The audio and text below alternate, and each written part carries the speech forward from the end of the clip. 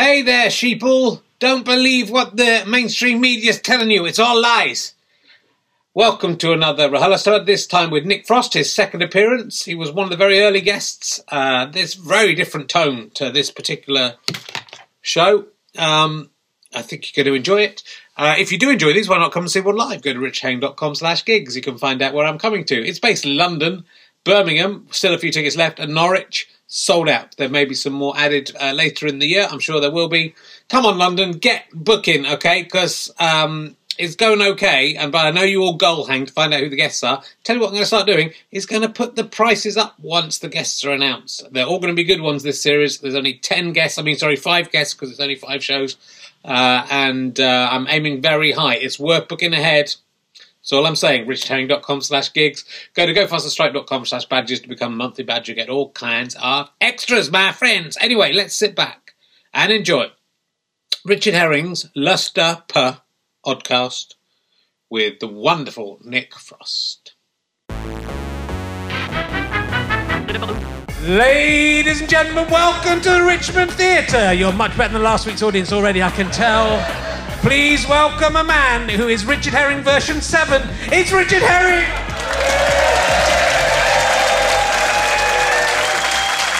I've been taught all the moves, I know what to do. It's all right, I can do it. It'll be essentially the same time.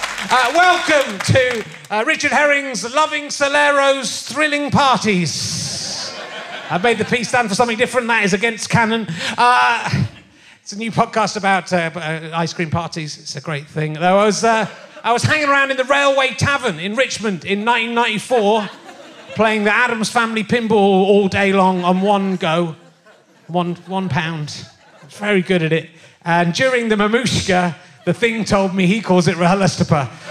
That is a very niche little reference there for people, A, who lived in Richmond in the 1990s, and B, who have played the Addams Family pinball game, which is the greatest pinball game in the world, and I believe the greatest achievement of humanity.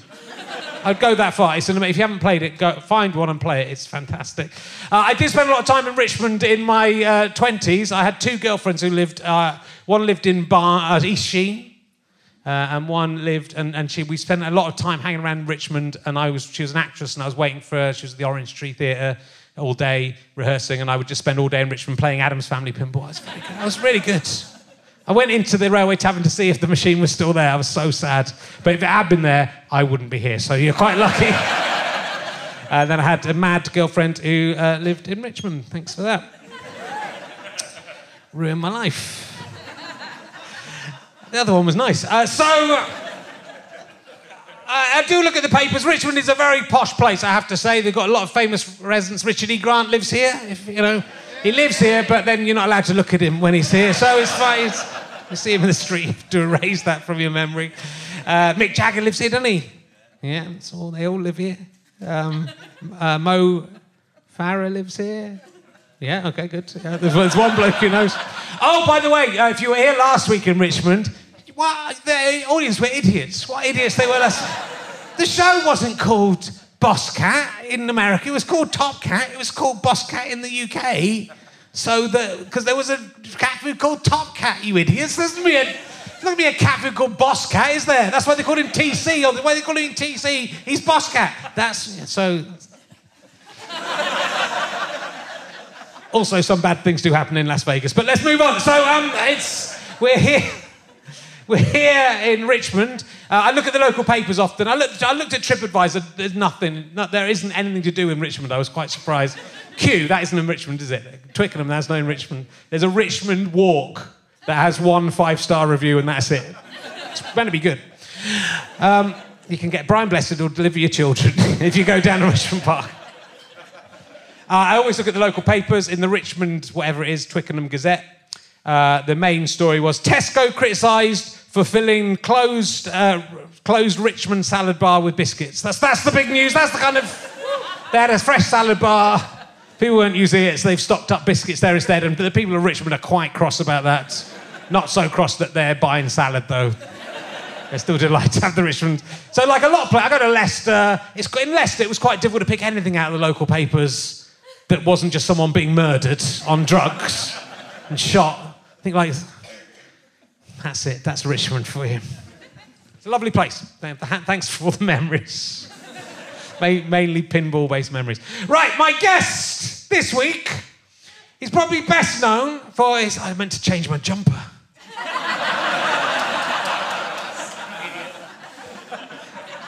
It's been a week. I've had it dry cleaned in that time. And the T-shirt. It's been... I washed it. My guest this week is probably best known for his performance as pawnbroker Alan, uncredited, in Tomb Raider, the 2018 film. That's why we're all here. Will you please welcome Nick Frost, ladies and gentlemen? Hello. Come in, sit down. Very good. How are you? I'm all right. Are you all right? Yeah, I'm very good. Hello, everyone. I'm very, very, very good. It's lovely to see you again. Thank you for highlighting Alan. Yeah. How was the pawnbroker Alan? I loved it. I loved it very much. Yeah. I got to wear all my own clothes and my own glasses. Yeah.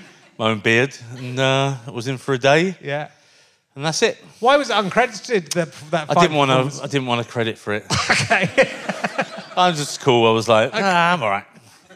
I'm good. Well, I'm glad I liked it. I watched it.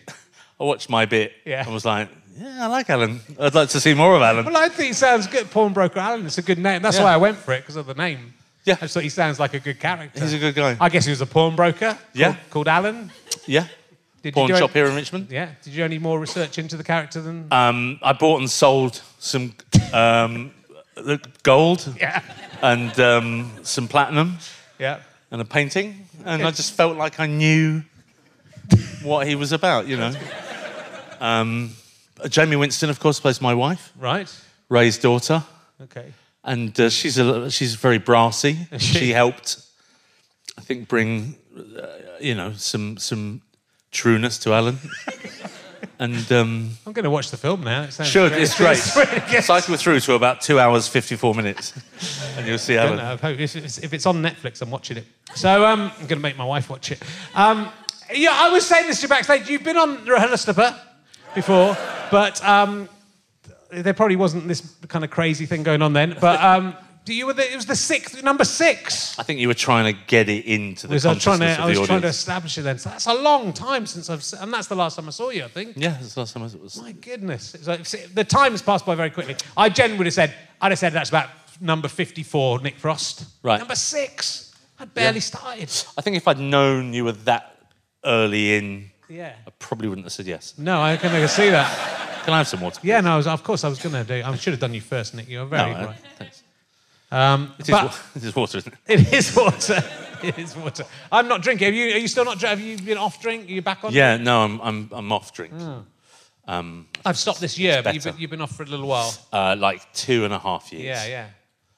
Because I've been listening to your fantastic audio book, which is also a book you can read yourself if you don't want Nick Frost to read it to you. Yep, it's out. It's out now in some airports. Yeah. Why would you choose to read it yourself when you can have Nick Frost read it to you, though? That's what I would say. One of the hardest things I've done as a terrible dyslexic, having to sit and read your own book, which took like 4 weeks. Yeah, it's because I had to stop after like an hour. Oh, really? It was too much. There's one bit in the middle of the kibbutz story where it's a sentence stops and then a new sentence starts and your voice is noticeably very different. I'd been away for 3 weeks. Yeah, almost to the extent that it's a different person. I thought it was a tape face they brought in a different Nick Frost to finish the book. But it's good. It's a good read. It's good to have you. I think I've only just got into audiobooks and that because I've got no time to read now. Right. I've got 2 young kids. I know you've got a young kid. You got 2 kids, but one a very new one. I just don't have time to sit down and read. But when I walk my dog, I can listen to audiobooks or podcasts. Yeah. And I think they're great. I can't really listen to things in bed like that. No. I kind of essentially when I get to that point where I'm almost asleep, I imagine there's a man in the room. Right. Because there's a mindfulness app that I sometimes listen to. Yeah. And because his voice is meant to be quite calming, sometimes he leaves a minute or 2 between words. Right. And I've just drifted off. Yeah. And then I can hear him in the room. Oh, and it really, it takes away any mindfulness. My girlfriend is here tonight. Before we had the baby, we used to sit and listen to mindfulness in bed at night just before, trying to prepare ourselves, and we were laughing one night. If you'd got this mindfulness thing and you're trying to relax, and you could just hear him say, "Now prepare, just close your eyes if you can, and just relax as you feel the weight of my tongue in your mouth." It's like a really odd kind of, what the fuck did he just say? Feel the weight of my balls in your mouth. It'd be good if it was just a very clever seduction, hypnotism thing. I go, I'm just coming into... You just slip. Here, don't worry. The tape will now sound like I'm in the room. Take off your pants. I'm in the room. You could probably work out... You can buy it all online now. You could probably work out if you've got it, where you are. You've got your address, hasn't he? Terrible, terrible man, that guy. What a terrible man. But it's a really fascinating book, I think, for lots of reasons. Firstly, and let's give the names so people can buy it: Truths, Half-Truths and Little White Lies. Yes. Awful title. It's just shit. I was painted into a corner. I didn't know what to call it. It was like, oh, that. Makes me suspicious that some of it isn't true, Nick. That's the problem. No, well, sadly, all of it is true, I think. Well, I think it has to be true because it's... it's the honesty of it is what is remarkable. I mean, it's sort of brutally honest. Yeah, I mean, I don't know. Why wouldn't you be? I guess if you're talking about your own life, it seems. I don't know. If you're just going to write a bullshit, I think I'd read a few celebrity autobiographies, and I just kind of didn't get the vibe where they were moaning because their handmade brogues were slightly too tight on a red carpet. It kind of put me off of them, you know. Yeah. So, I don't know. I think if you're going to write about a life, a human life, I think you should be honest about it. Yeah, and you've made, again, an interesting but good decision, I think, to sort of cut off. You get to be on TV. Yes. But it cuts there, so you get to 30 basically, or something like that. Yes, about 30. Yeah. So it's really about your childhood and before you became famous and being well known, which is it is interesting. And some people's lives aren't interesting, but your life is but your life is interesting. I read. Do you know what the alternate title was? What? The Crushing Weight of Human Existence. But like the publicist said, hey, you should think about when you go on like to sell it on Graham Norton that it might put people off if it's... it may be. I think that would make people laugh, I think, rather than actually think that, it can't be. Yeah. But it is, Someone was telling... Do you know Vladimir Nabokov? His was called Speak Memory. Okay. It's like, oh my God, what a fucking clever clogs. Yeah. Fuck you. You've got, I guess, I know you a little bit, Nick, and I didn't know anything about your childhood, and obviously that'd be weird if I did. But it's pretty intense. Limmy read his autobiography to me as well. Yes. Again, through the Audible app site. He didn't come to my house. And I think they reminded me of each other just because you don't get many sort of authentic working class voices of people who've gone through, of these showbiz kind of autobiographies. Right. Not many people have gone through a proper life. Or people won't admit it. Yeah. For whatever reasons. Yeah. That's fine also, But there's a massive dollop of tragedy in those first 30 years. Well, in your childhood, which you go into in a lot of detail. So it's there's funny stuff in the book. There's lots of funny stories in the book, but there's a lot of fairly harrowing kind of. Stories. Yes, I guess. I think I'm fucking paying for it now.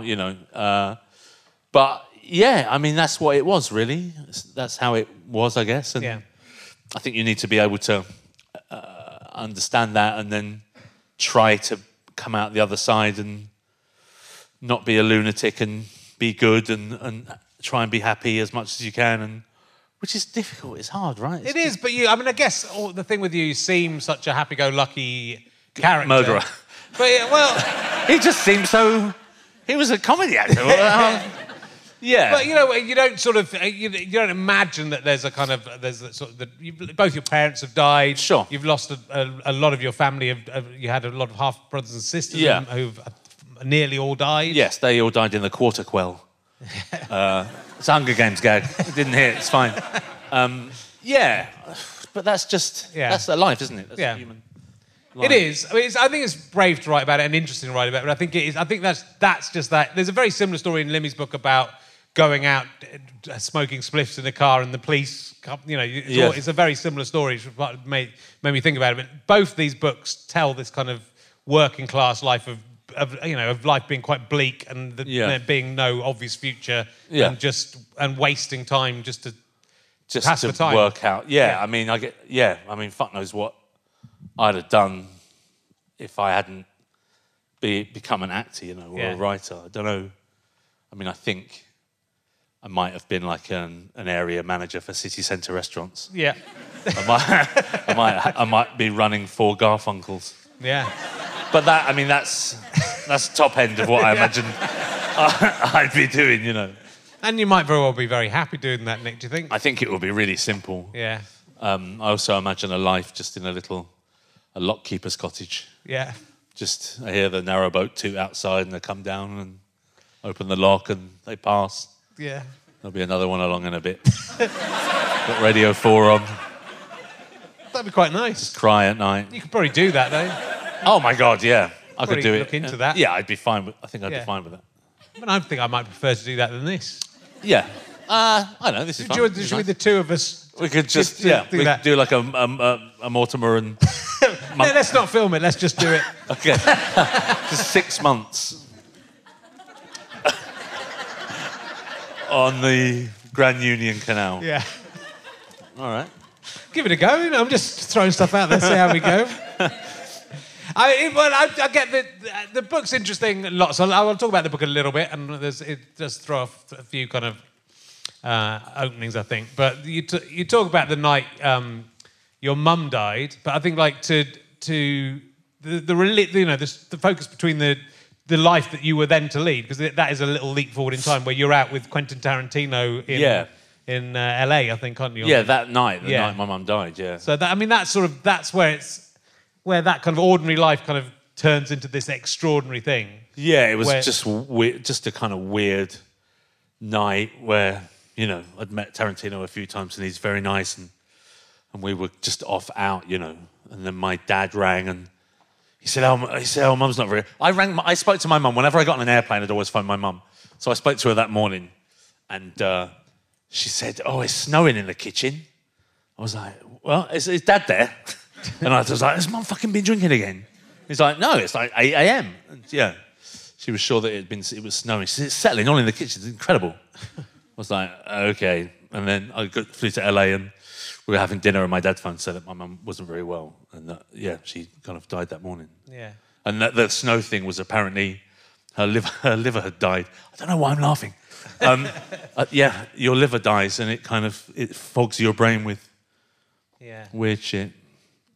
But it's isn't that weird that you're out in a titty bar with Quentin Tarantino? It was the weirdest. Yes, it was kind of incredible. I mean, well, there's this bar that essentially the Titty Twister is based on, from Dusk Till Dawn in Los Angeles, and we had a massive limousine for some reason. Like Universal said, "Oh, there's a limo here if you want it." So we turned up in this limousine with Tarantino and a few of our mates, a guy called Greg Nicotero, who's a director and he runs KMB Effects House in LA, and me and Simon, and was that maybe Edgar was there too, but he always says he wasn't, but I kind of felt like he was. We turned up to this place, and I have a thing where I can essentially feel danger in my arsehole. Yeah. So we turned up at this place, and I kind of looked at Simon as if to say, "This is fucking dangerous. This is really dangerous." And we kind of went in, and it was just full of, like, lunatics, but packed, fucking hundreds of people. And then at one point, like, the security started to blow whistles and clear everyone out. And Tarantino's like, no, it's not us, it's fine. And so they cleared everyone out so we could just have the place to ourselves. Right. Which was so fucking odd to me. I'm not a kind of titty bar guy. So it was just a lot of weirdness. And then, like, he just gave me, like, $150 in dollar bills in, like, a roll. Right. And then he said, "Yeah, that's to throw at their bums." He didn't say that, but he didn't say it in that kind of, "That's to throw at their bums." But yeah, we would just... And then at one point, they put the music on from Dusk Till Dawn. Yeah. And instead of Salma Hayek, It was like a little, kind of a kind of a pretty old, chubby woman, put her foot in his mouth, and then like poured her Tecate down her leg. It was too much. Yeah. I think the only thing that would ever... But he must like it, because he must have done this... I didn't think it was his first time there. I think it could have been his... He came with $150 bills for you. He had loads of them in like a bag. Yeah. He's been to the bank. Just get in the bag. He's gone to the bank. He's going, can you change this to a load of ones? But then will you make them into like a big fold? Yeah, and ones as well. It's Quentin Tarantino. At least put fives. Yeah, oh yeah. But I think... Just one's I think that's the going rate for an old bum. But you still have that thing. It's like, oh, dear, I don't really want to throw it. It feels a bit mean. Yeah, I have never. Can't I put it in your bum? I've never been. I couldn't. I'd be way too embarrassed to go, because I just think about the human beings who obviously want you to give them their money, so it's their job. But I just feel too embarrassed. I think the way you feel about monogamy also is the way you feel when you're there. It's like, in theory, you could have a dance with every one of these girls, but there's that thing. It's like, oh, I'll stick with the same one because I don't want to think I'm cheating on her. You think, oh, why? Why are you thinking like that? It's an odd thing. But so I was glad Mum died. Just to teach me not to put dollars onto an old chubby lady's bum. Well. It's. I mean, I guess it's the juxtaposition of. I mean, but that's what your life is. That your life is this juxtaposition of this, not ordinary, because I don't think it's quite an extraordinary childhood and youth, I think. But it's so different than what you do now. Yeah, and so different than most people. But like nearly everyone in your situation would not be. But still trying to keep that, as a basis for what. In terms of my children, is normal, Yeah. But then we flew home that day, obviously, from Los Angeles, me and Simon, and I remember having to take photographs at the airport with people who saw us at the airport. And stuff. And then the best thing happened on that plane is we got on the plane, and on a 747 there's like a little bubble on top with like 12 seats in. And we got in there. It's not first class, it's like business. And we got there and we were sat, and it was kind of cool and, in that weird pit and trough of grief where you think, you're all right. And me and Simon were there and we were having a glass of champagne, and there was a man in there, kind of English, in his 30s, and he was fucking horrible, just horrible. And his girlfriend was like a really beautiful model who was like 20 and from LA. And they were moaning really loudly that they didn't want to sit there. They wanted to be sat in first class. Right. And it went on and on and on. And he kicked up this fuss and that. And the lady was saying, there are no seats in first class, so I can't. I really would, but I can't. And so, obviously, he was getting so much grief from her. At one point, he stood up. He said, right, we're fucking getting off. Come on, let's go. And he got up and she got up and they walked off and people clapped and so then we had to wait for 30 minutes while they offloaded all their shit, and then we took off. And like 10 minutes into the flight, the lady who had taken the most shit from those two passengers came down to me and Simon, who had been quite nice to her. It's like, oh God, are you all right? And she showed us their passports that they'd left on the plane. And we were now, flying over Compton. Fuck you, my mum just died. But I mean, it's the whole book is about you trying to come to terms with your relationship with your parents a little bit as well. But she sounds like the story about her confronting the kids who are bullying you. Yes, is sort of extraordinary. Yeah, I mean, I think if my mum, I was bullied for quite a while by these two brothers who were a bit older than me, and they would follow me. They didn't go to my school, but they saw me on the way to school and on the way back from school, and they made my life kind of unbearable. And one day they happened to bully me outside of my own house. And my mum saw what had happened, and she came thundering out and literally just kind of fucked the kids up a bit. She had slapped them round the mouth, and then she took me in. Am I telling it? Is that all right? Yeah. Okay. No, do, yeah. So mum took me in and she was like, come on, you can't let this happen. And she went off to make tea, and as she was making tea, I could see like a big woman walking up the front path. And there was a knock on the door, and I went and knocked. And this kind of massive Essex woman said, "Is your fucking mother in?" And they went, "Yeah, just hang on 1 second." And I just went and said, "No, Mum, this is the door for you." And my mum opened the door, and then for 10 minutes I watched two middle-aged women have a fist fight in not just my front room, it then rolled out into the front garden where other mothers came to watch. And it finished, I don't know if this is like a thing between working class women, it only ended when my mother ripped every button off of the woman's coat. That seemed to be like a thing where that was the only thing that could stop them. Yeah. If she'd left one, they would have had to have kept going. But it got to a weird thing where, like, my mum said, leave the fucking... She wasn't from Essex. She said, leave the coat with me and I'll put the buttons back on. And sure enough, my mum sat and she put the buttons on. And then, like, that was it. I never bullied again. Just honour was served, the buttons were put back on. But my mum got hold of me as well. And she said, don't ever fucking let someone in when they're going to come and beat me up. But it's I've taken something from that. I've never done it. No, you never let him. I never did it again. No. But what's extraordinary about it is that the other mother didn't... there was no... Can you tell me what happened before we have a fight? Can you say... No. There was no... Like, you hit my kids, I'm coming Boom. for you. And then, it ends, and then there's this moment of honour. Yeah. That, OK, you've lost, but I'm going to do something for you Yes. that will save face somehow. I mean, it's sort of beautiful. It's kind of Mike Lee style. Two mothers fighting for their kids as well. I mean, the other woman's fighting for her kids that she thinks have been abused by some strange but assuming for no reason, though. There can be no reason this has happened. She's gone mental and beaten up two kids.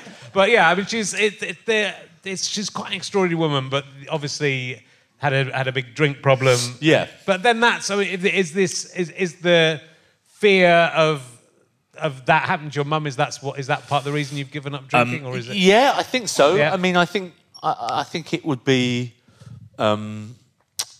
short-sighted of me to ignore that. I've got kids, and I was saying to someone the other day that I was very mad at my mum for a long time. I couldn't know why. I didn't understand why that she could drink herself to death and not be my mum forever. Yeah. And I got to get to a point now as a 47-year-old man that I think I kind of get it. Yeah. I get what could happen to someone where that was the most important thing in the world, even though that is the most important thing in the world, if you know what I mean. Yeah. So, I don't know, let's just not... I mean, you've seen it affect... I've got an 8-year-old, and the thought of him wearing a little suit as they give my partner a folded up Union Jack. I don't know why I'm getting a military burial. A folded up flag of Europe. I don't know. Yeah. I think that just is too much for me to think about my son. I think it's odd having children where there are these things that you love more than anything in the world, and you do anything to protect them, and you just want to make them happy, but just by living, you will give them the most pain possible just by passing. Yeah. So it's kind of cunty. Don't have kids. If you really love people, don't have children. Or just stay alive forever. You have to stay alive. Or stay alive forever, yeah. I mean, well, it's the same. It's not the same thing, but it's the same thing in that I've got two young kids, and I want to be alive when they're grown up. Well, I don't. Yeah. But I've also knocked beer drinking on the head, but it's I don't know whether for good or not. I was reading a thing the other day, but just I don't know what it was, like a quote from someone about any good father should. This sounds whack. But when I read it, I thought, yeah, that's kind of noble. But like any good father, if you're any decent father, then you will somehow prepare your children for your own passing, even if it's... I talk about it a lot to my kids. My daughter doesn't care at the moment. That's really funny, then. My son would care if he understood what was going on, but he's only 2. But I'm trying to drum it into him. You've got a very old dad. You're probably going to have another dad soon. You won't remember me, but I love you very much. If you could play this when he's old enough, just play that bit of the... There'll be a box of pictures in the attic that Mum never lets you in. It's you know, but it is. Life has this tragedy behind it, which this book is not afraid to examine. But there's lots of funny stuff in it. I have a question that I didn't ask you last time you were on, and now I've listened to your book. If this is true, you definitely have quite a good answer to this question. Have you ever seen a ghost, Nick Frost? Okay, well, I think I felt one. I can't say, I saw a ghost, but my Auntie Melanie, who I think is probably a vampire, when I kind of ran away from my mum at points when I was like 15, I'd always go and stay on my Auntie Melanie's couch. And I think she's like a conduit of some kind. And in her front room, I would feel them. And I think I'd even go, I don't know if I can get this, but we'd have, drink tea all day and stuff and smoke fags, and then she'd go to bed, and that I could hear the cups moving on the table. Right. And it was awful, just literally terrifying. Yeah. But there was a daughter living in that house who slept. Yeah, there was, yeah. But do you not think she was sleepwalking and moving the glasses around? Well, even that's pretty scary, isn't it? It's not quite as scary. It's not as scary, sure. But, no, I mean, granted, it's not as scary. Yeah. Okay. I don't know. My mum's like one of 8 sisters, and they're all fucking a bit. I think they sense things. Yeah. I think they sense higher bullshits. Right. Let me ask you some emergency questions for reals. I will ask you this one. I'm asking everyone at the moment. I'm obsessed with this question. If you could go to any art gallery or museum in the world and take one exhibit home with it and own it for yourself, you can allow one thing from any museum or art gallery and you can have it. What would you take? I don't know. No. Now you have to think of what you would like. Okay. Can I come back? No, you can. Maybe like an Anthony Gormley, one of those things, like the. What are the men? His metal hymns. The metal hymns that stand on top of buildings cool, right? and stuff. Yeah, it's quite nice. Where would you just put that in your bedroom? Yeah. Have your mindfulness tape gone? Yeah. Imagine that guy saying. I'll just pop him in next to my girlfriend and she can feel that there's someone there. It's a human form. Yeah. Well, on a similar note, do you believe that having sex with a robot is cheating on your partner, or do you think that should be allowed? No, you're allowed. Unless it's sentient. Yeah. I mean, is a fleshlight cheating? Well, that's a good question. I fucking hope it isn't. Well, what if it's a very It depends if the lid you use is ex-girlfriend's mouth. If you had one specifically made, then I feel like that kind of would be cheating. Yeah. But what if it's just a very sexy person that an actress that you've never been out with, that you've made... You could make like Gemma Chan, if Gemma Chan was made into a sex robot. My wife wouldn't let me have sex. When I said, would you mind if I had sex with a sex robot that looks like Gemma Chan, she said she would mind. She wouldn't mind? She would mind. She said she would consider it cheating. Whereas what I if argued it didn't have skin on? What if it was just the metallic bits with a working anus? But that doesn't seem so bad, right? That seems more palatable. Yeah. When you say a working anus... That was the worst possible tone. Well, just one way. Yeah, okay, just the one way. Yeah, I mean, I'd give it a go. But that doesn't seem so cheaty, does it?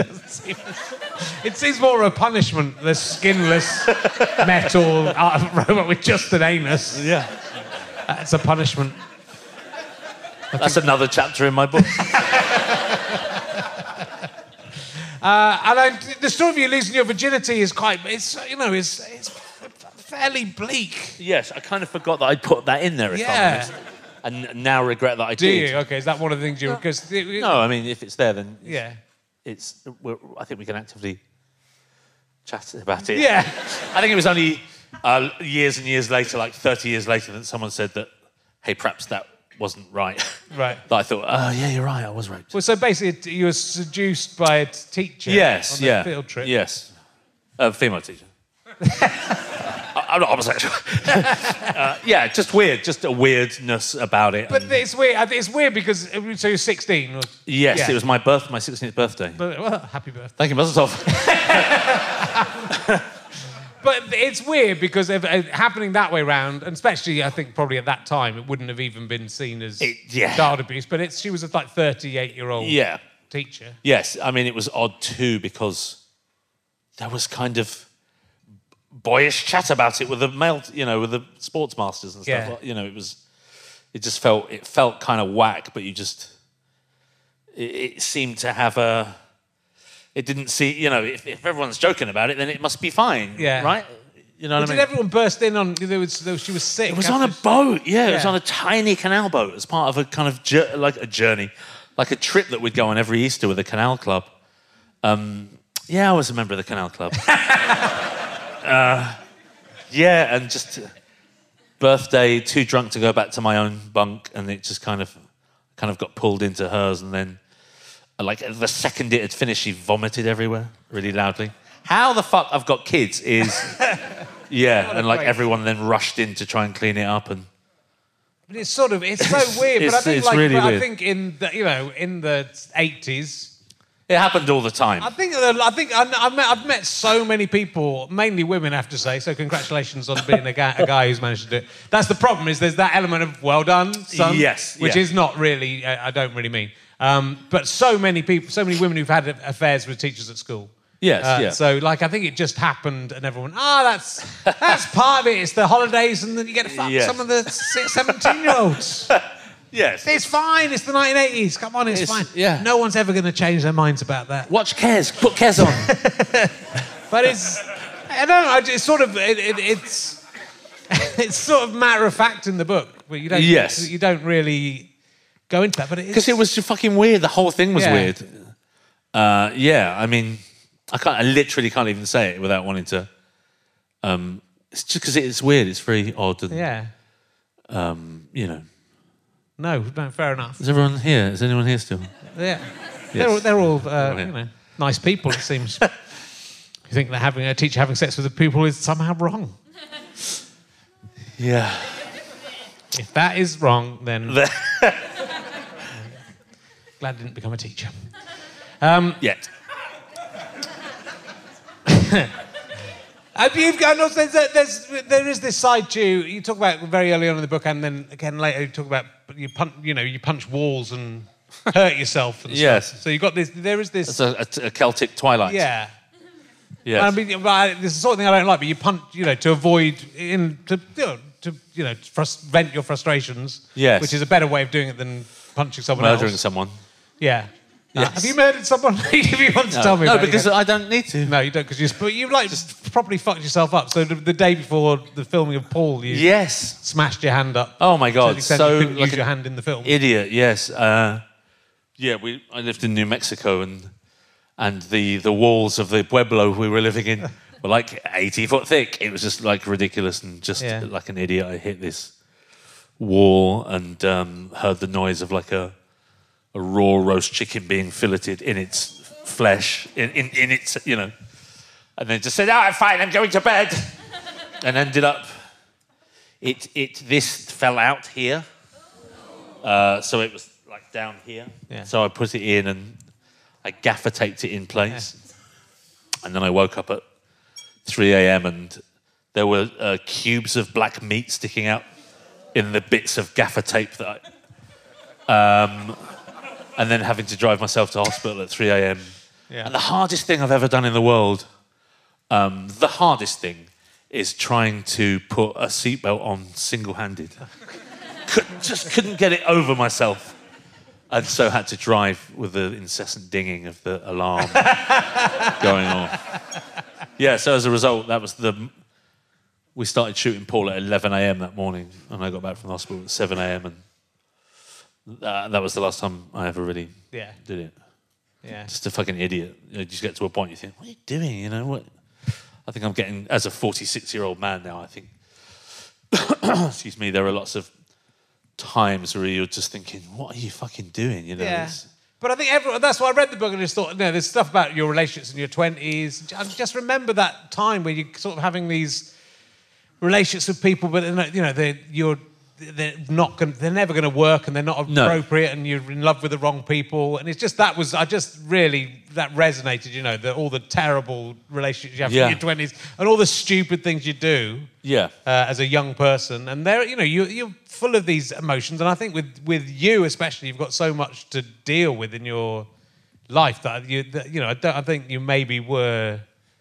It's to do with all this stuff. Right? Of course it is. Yeah, absolutely. So it's really fascinating. Because I think at that point in my 20s, late 20s, early 30s, I'd kind of essentially, I didn't see my mum for 7 years. Yeah. I essentially left home when I was really young, and then, I think that was all part of that. Yeah. Just falling in love with the wrong people, and I remember the amount of time Simon had to kind of say, "What, are you all right? What, are you just really crying at 7 o'clock on a Sunday night, just in my pants in the back garden?" Yeah. Just singing along to some RAM song because some fucking idiot just left me, But I think you. But that's everyone, right? Everyone has those. It is. Not exactly that, but it's. You feel things so strongly, and things seem so important, and it's sort of so weird, isn't it? Because you think 20 years is not really that long in number of days, but how your life changes in 20 years is extraordinary. It's funny now as a mid-40s kind of man that I just think about how busy my mind was then as a 25-year-old, and thinking that everything I did mattered to everyone else, or it had an effect on everyone, and it had this knock-on, and so-and-so's going to have the ump, and just fucking busy, And now I'm, as a 46, it's still there in a certain way, but it's a lot. It doesn't get dressed. That voice doesn't get dressed. Do you know what I mean? Yeah. It's much more sedate in terms of no one gives a shit. Yeah. I know they do, but it's not like I don't care as much about things that when I was that age I thought would never not matter to me. Yeah, of course. I mean, it's sort of, and there's moments in this book where you're very depressed and where you're very at cross, and when you want to kill, you talk about driving a tree into Richmond Park. Yes, the death tree. Driving into a tree, Richmond Park. If you'd done that, yes. Do you think that tree would be like the Mark Bolan tree in Barnes? There'd be loads of space DVDs. Yeah. Yes. Yeah, I think it would be. Yeah, I think it would be too. Mark Bolan has done very well. I mean, it's very sad he died, but he's done very well to get that tree. It's still maintained to this day. It is. Although sometimes when I drive past it, I think I can see how it happened. Yeah. Because there's that little bend, and this is wet, Yeah. Imagine in an old Porsche he was in, or old Mini or something. Mini, I think he was in. Yeah, I mean, doing 70 or 80, mouthful of Quaaludes. Wet, slightly wet, yeah. Yeah. You could have made a tree really famous. If I had to make one tree really famous? Yeah, you could have done that. You could have made that tree. I prefer that to your question about what art will I take over. If you had to drive into any tree in London... Which one would you choose to make a shrine to you? There's a really nice one in Shepherd's Bush. Is there? Yeah. In the summer, I look at it sometimes and I think, God, it's fucking amazing. It's just beautiful. Do you remember when you were a kid and you used to get that play set? It was essentially a tree, and you could open the boughs, and there was it's exactly like that tree. Okay, whereabouts in Shepherd's Bush? Because I used to. It's between Chiswick and Shepherd's Bush. If you have to take that route. Okay, it's really beautiful. Okay, I'll look out for it next time. I'm on the way home. I don't live there anymore now, so. Well, let's take a cab afterwards. Okay, we'll have a look at it. Why don't we take a cab and drive into it together? Then it can be both of us, and then we can work out who had the most. Okay. From heaven, we look down and see who got the most tributes stuck to the tree. I always wanted to do this thing that you have your funeral before you die, so you could see who liked you. Yeah, that'd be nice. Should we do that? Let's do the lock keeper thing first. Okay. Then we'll do the funeral and see which gets the best funeral, and then we'll drive into the tree. Okay. If you want, we could take separate cars and come from each end. Well, fuck it. I mean, why not? Yeah, okay. Why not? We're both old men now. We're going to die anyway.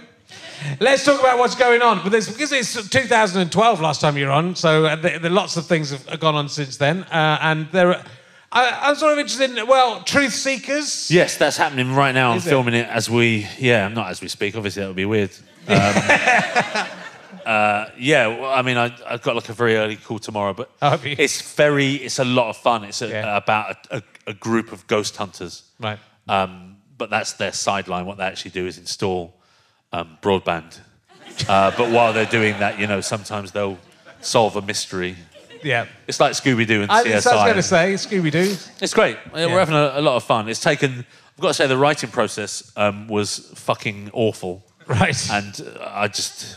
Let's talk about it the next time, because it will be in the book. the next book. Just terrible. Just a terrible thing.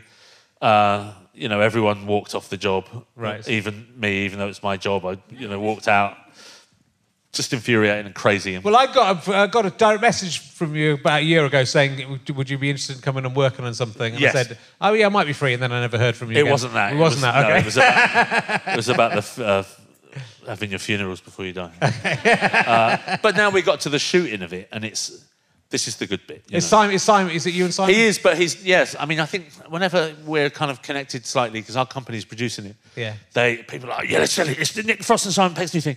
But it is, in as much as we're making it, but I think we're in like 8 scenes together. Okay. Which is 6 scenes more than anything we've done for a while, which Yeah. is fun. And they're fun scenes, but Yeah. it's nice. Shooting is the best bit, because everyone is having a laugh, and it's difficult and terrifying, but fun. And the food. Do you find writing harder as time's going on, or no? I think I'm getting better at it. right? I think I know more words. Yeah, that's I know it sounds simple, but I think I know where they go. Yeah.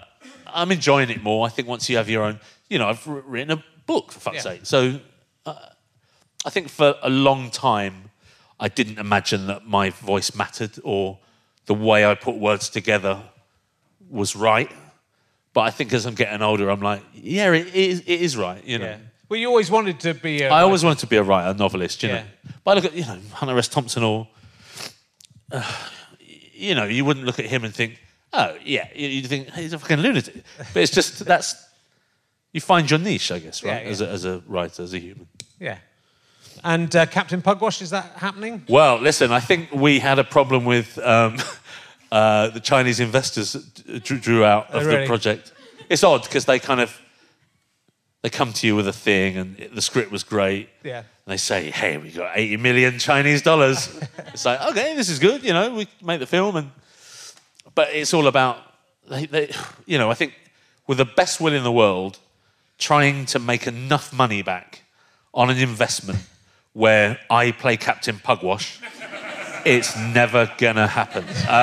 Well, it's a weird choice, because I don't think it was Was it a worldwide phenomenon? No, I don't think it was. And it's quite a long time ago. Yes. So it's only people like my age. Yeah, agreed. Do you remember Captain Pugwash? You probably just about remember it. Yeah, so a little bit younger than me.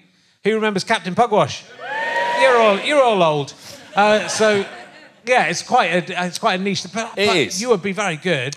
Yeah, I even practiced the... Did you? Yeah. I know, these things come back round. Last year they phoned and say, hey, we're on. I'm like, okay, cool. So, it would be fun to make. Yeah. I wanted to. And what about Svalta? Svalta, yeah, it's a horror film set on a tiny Swedish island. Yeah. So I'm kind of writing that now.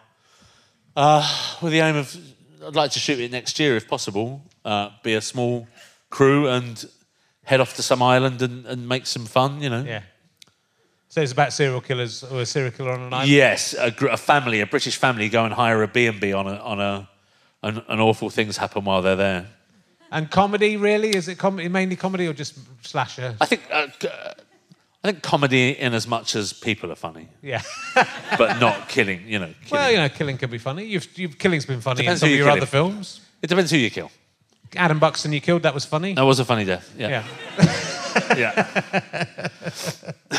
Okay, I'm going to ask you another emergency. I'll go old school emergency question. There's been a lot of gaffer tape in these 2 weeks, hasn't there? That's what I've noticed. Let's ask you this, because I've got loads that because you were so early on. I haven't asked you. If is about me coming in my own mouth. It isn't. Okay, That's the only one I've asked you. So I'm not asking that again. If you were going to be put in a human centipede with 2 other people... Yes. But, and I like the fact that I don't have to explain what a human centipede is. I know I've had exactly this. You're in the middle. Oh, OK, fine, yeah. Well, that's the only stipulation. You have to choose who's at either end of you.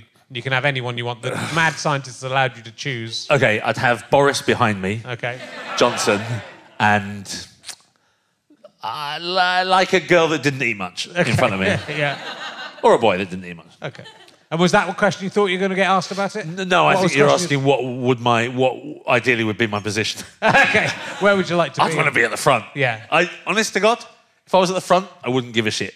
Yeah. I wouldn't see any downside to being in a human centipede. It'd be restrictive. Sure. I mean, the others would die, presumably, fairly quickly. But they would... As long as you got the telly. You'll be all right. Or you get them into a little... off eventually, right? Little cart. Yeah, they would. I mean, to what extent you can wriggle out of the stitches?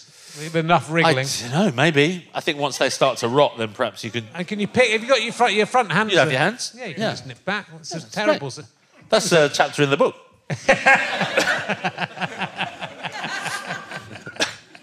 Of course, once Mum died, I became a human centipede.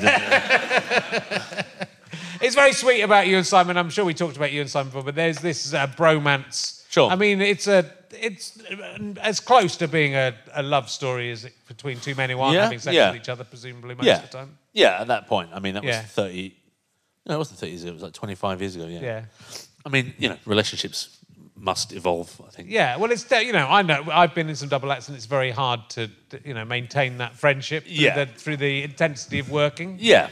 I mean, I think we've done it by being separate a lot the last kind of 5-10 years. I think we text and that, and I think having a company and then seeing each other in the office and having a good laugh, I think you think, okay, that felt nice, Yeah.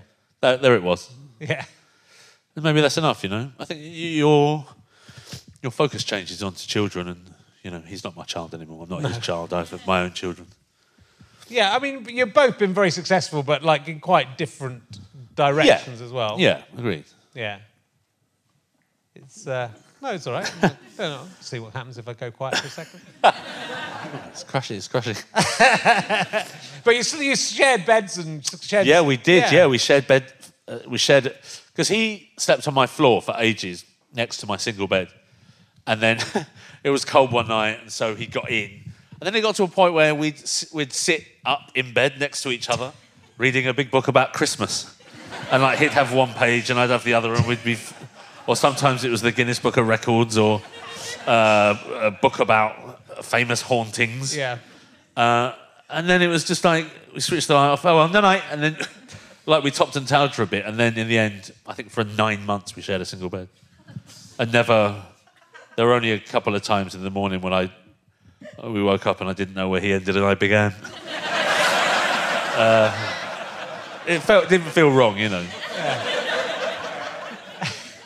It's quite, you're more hedonistic than I was. I was very scared. I never took drugs really at all. Yes. You obviously were quite different to me in that respect. Yeah. You took quite a lot of drugs. A bit, yeah. I think I found something I was good at. Yeah.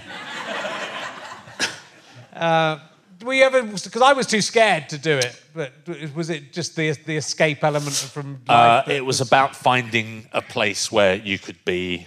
we used to call it the white room. Yeah. And it was a place where if you could take enough drugs, you would literally just open a door into this place and it would be fine and nice. But it was sort of the music culture as well, so you were into raves. Yeah, acid techno, hard house. Yeah, and that's a love that still stays with me today, acid techno and hard house. So we have decks at home and the kids love it, but my girlfriend doesn't really. She likes it a bit. She puts up with it more than I think a lot of girlfriends would. Right. But like Sunday, we have a thing called the rinse up. Right. So it's like an hour where we just smash it up and the kids like it. And yeah, but after like after about an hour, then she'll come over and just turn it down a bit. What are you doing? But yeah, it's fun. I like it. Yeah. But that's like you talk about in the book about like a weird thing where you were puking up black. Yeah, black foam. It was weird. Yeah. I think in Where in the Body does that come from? Yeah. Yeah, I woke up, like, we went to this club and was packed. There was, like, a time as well where there was a theory that the government were infiltrating hard house events and giving everyone snide pills so the scene would eventually fizzle out. Right. And then, like, this club was packed, and then, like, people started to get sick. And then I started to puke black foam up everywhere. And then I didn't know what happened. And I woke up, and it was really early in the morning, and I was sat on a beach, and the sea was in front of me. And next to me, I had 3 books by Solzhenitsyn. And I don't know how I got there. I don't have any recollection.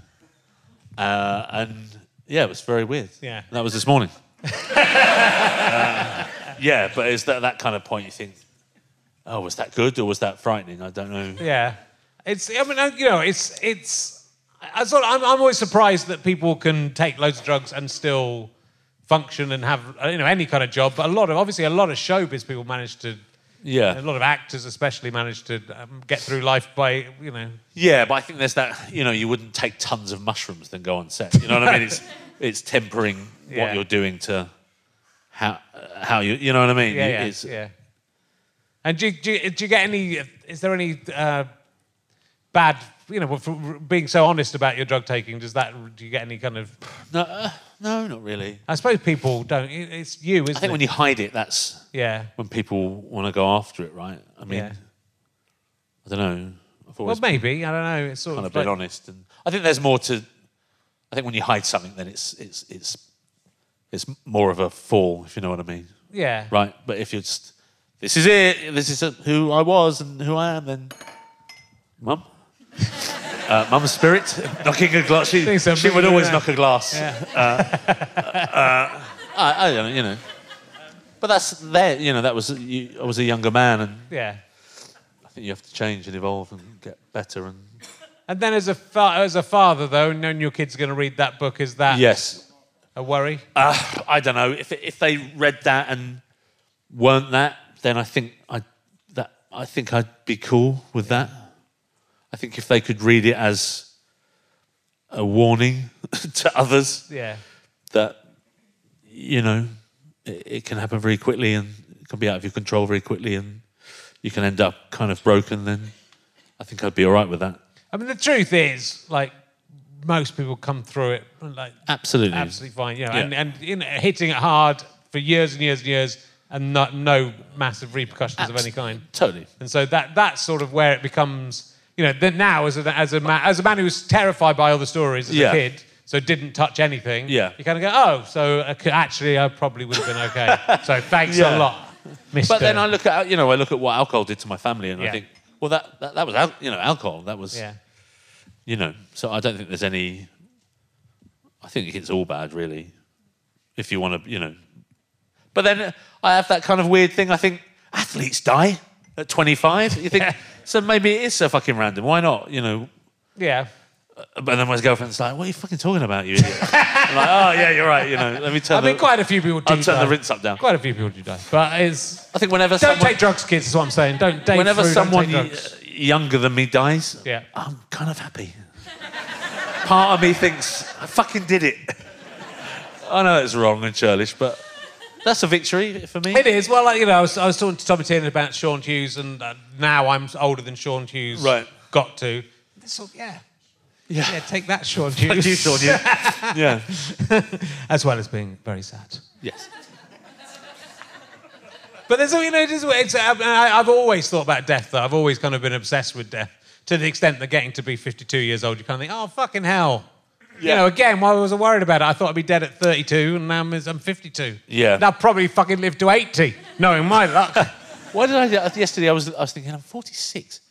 Then I thought about, like, how laughable it was that I'd become 77. Yeah. And then I got a kind of steal, and I thought, I'm going to live till I'm 77. Thinking, that's kind of possible. And then thinking, that's only 30 years. Yeah. It's not long. With that, so look, it's 20 years since space. That's what's this week as we're doing this. That 20 years has gone fast, right? I mean, it's slow and fast, but a lot's happened. Really quick. And so, like, another 20 years... Oh, my God. Yeah. And then another 10, and then you're there. And the tree? Yeah. Drive into the tree? The tree. The tree will be so lovely then. So we're going to have to wrap up quite soon, Okay. unfortunately. But thank you so much. And I'm conscious you're going to get up early and go to film your show, so I don't want to keep you up too late. But it's been so lovely having you. I'm sorry if it all seemed very miserable and stuff, but it's just... No. Well, I think it's fine because we had these people were mainly here last week as well, and we kind of had an upbeat one from someone who's never had anything bad happen in his life. Okay. And that's why I think this is interesting, because that's why the book's great. And do buy the book and listen to the book, or read it yourself if you don't want Nick to. Why wouldn't you want Nick to read it to you? I just think I don't know. I think part of the book and me as a person is that it's all right. You know, you can come but through that. It is. It'll be fine. I don't want to talk. I don't give it all away. But the ending is nearly bleak and then very right. And so and lovely. It's a lovely ending. There's a big bit in the middle about you going to kibbutz, which is, there's high. I had to fill it with something. It was that or stories about Bill Nye or... But it's interesting as well. I think that whole thing of what people did with that time, yes, and how those. It reminded I had a year off or a gap year between, and I went and did Camp America and Europe and stuff, and some people went on kibbutzes and I wonder what that's like, and you explain what it's like, a bit of some mortar attacks and it was good. Cleaning shit up. No, it's very good. It's an excellent book. So do listen to what can we expect? What's coming up very soon then? So this show, Truth Seekers, and then just tons of stuff. Yeah. I'm doing a thing for HBO with Joss Whedon called The Nevers, about a group of women in Victorian London who suddenly get powers. Okay. And I'm paying some kind of psychopath, which is good because I've never really paid her. I think you're going to... I know that, because your dad, his business went down and at a crucial time and that kind of broke him. Yes. And, Let's more finish than on something. But you have that fear that... Every day, I just need to not be you don't need to have that fear is what I'm saying. Oh, well, thank you. I think you're going to be okay. You think? Yeah. Okay. I think you're pretty set up. I think if push came to shove, there is some celebrity shit I could do that would pay enough just to keep me you can come on this every week. In LSD for a month. If you're really struggling, you can come on this every week. And I could play a character where I sweep up behind you and you say, hey, what are you doing? Let's work on it. We'll work on it. We'll do the lock keeper, but no one's filming it. It's not documented in any way. No. But then people just have to imagine we have to share a bed. I'll definitely read the Guinness Book of Records. Yeah. I'm glad, I'm really glad I read the book. I'm really fantastic to see you again. Ladies and gentlemen, the amazing Nick Frost. Thanks.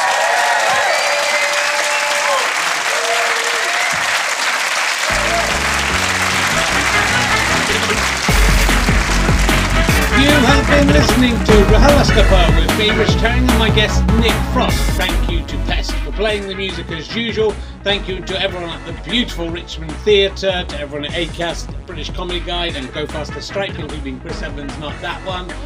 Thank you to my producer, James Hingley, to my series producer, who I'm indebted to, Ben Walker, and my executive producer, Lord Paragon, who literally, he's a paragon already, and then he's been made a lord, so... Fuck me, he's high up in the echelons, and he did a brilliant job with the executive producing this time, I'm sure you'll agree. This is a Fuzz, Go Faster Stripe and Sky Potato production. Go to rhlstp.co.uk to find out more, richardherring.com/gigs to find out if I'm coming to near your area, and gofasterstripe.com/badges to become a monthly badger. Help us make even more podcasts. We love you. Have fun, friends.